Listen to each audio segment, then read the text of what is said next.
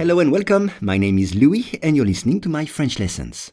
For each lesson, the text in French and the English translation are available in the description field. You can get it for free from your podcast app. And if you want to practice your spoken French, I offer one-on-one lessons via Skype. For more info, please contact me at logokala, Logokala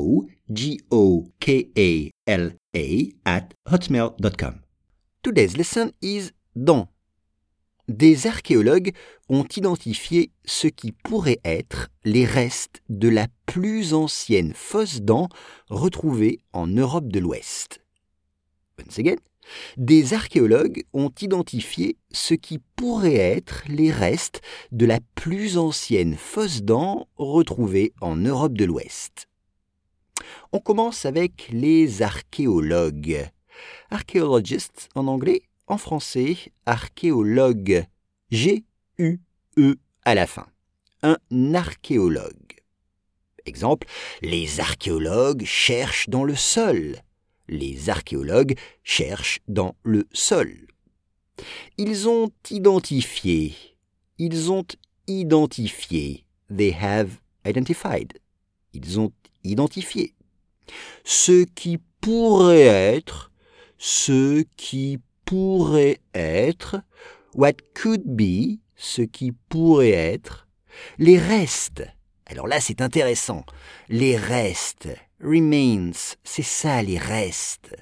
Exemple, il y a des restes de squelettes dans mon jardin. Il y a des restes de squelettes dans mon jardin. La plus ancienne, the oldest, la plus ancienne, fausse dent. Une fausse dent. Alors, une dent, c'est ce qu'on a dans la bouche. Tooth en anglais. C'est ça, une dent. On peut dire « j'ai mal aux dents » ou « j'ai une rage de dents », ce qui veut dire « j'ai très mal aux dents ». J'ai une rage de dents.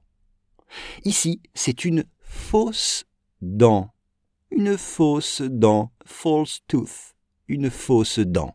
Exemple, j'ai un trou dans ma bouche. Je dois mettre une fausse dent. J'ai un trou dans ma bouche. Je dois mettre une fausse dent. Et enfin, retrouver, found, retrouver en Europe de l'Ouest. Des archéologues ont identifié ce qui pourrait être les restes de la plus ancienne fosse dents retrouvée en Europe de l'Ouest.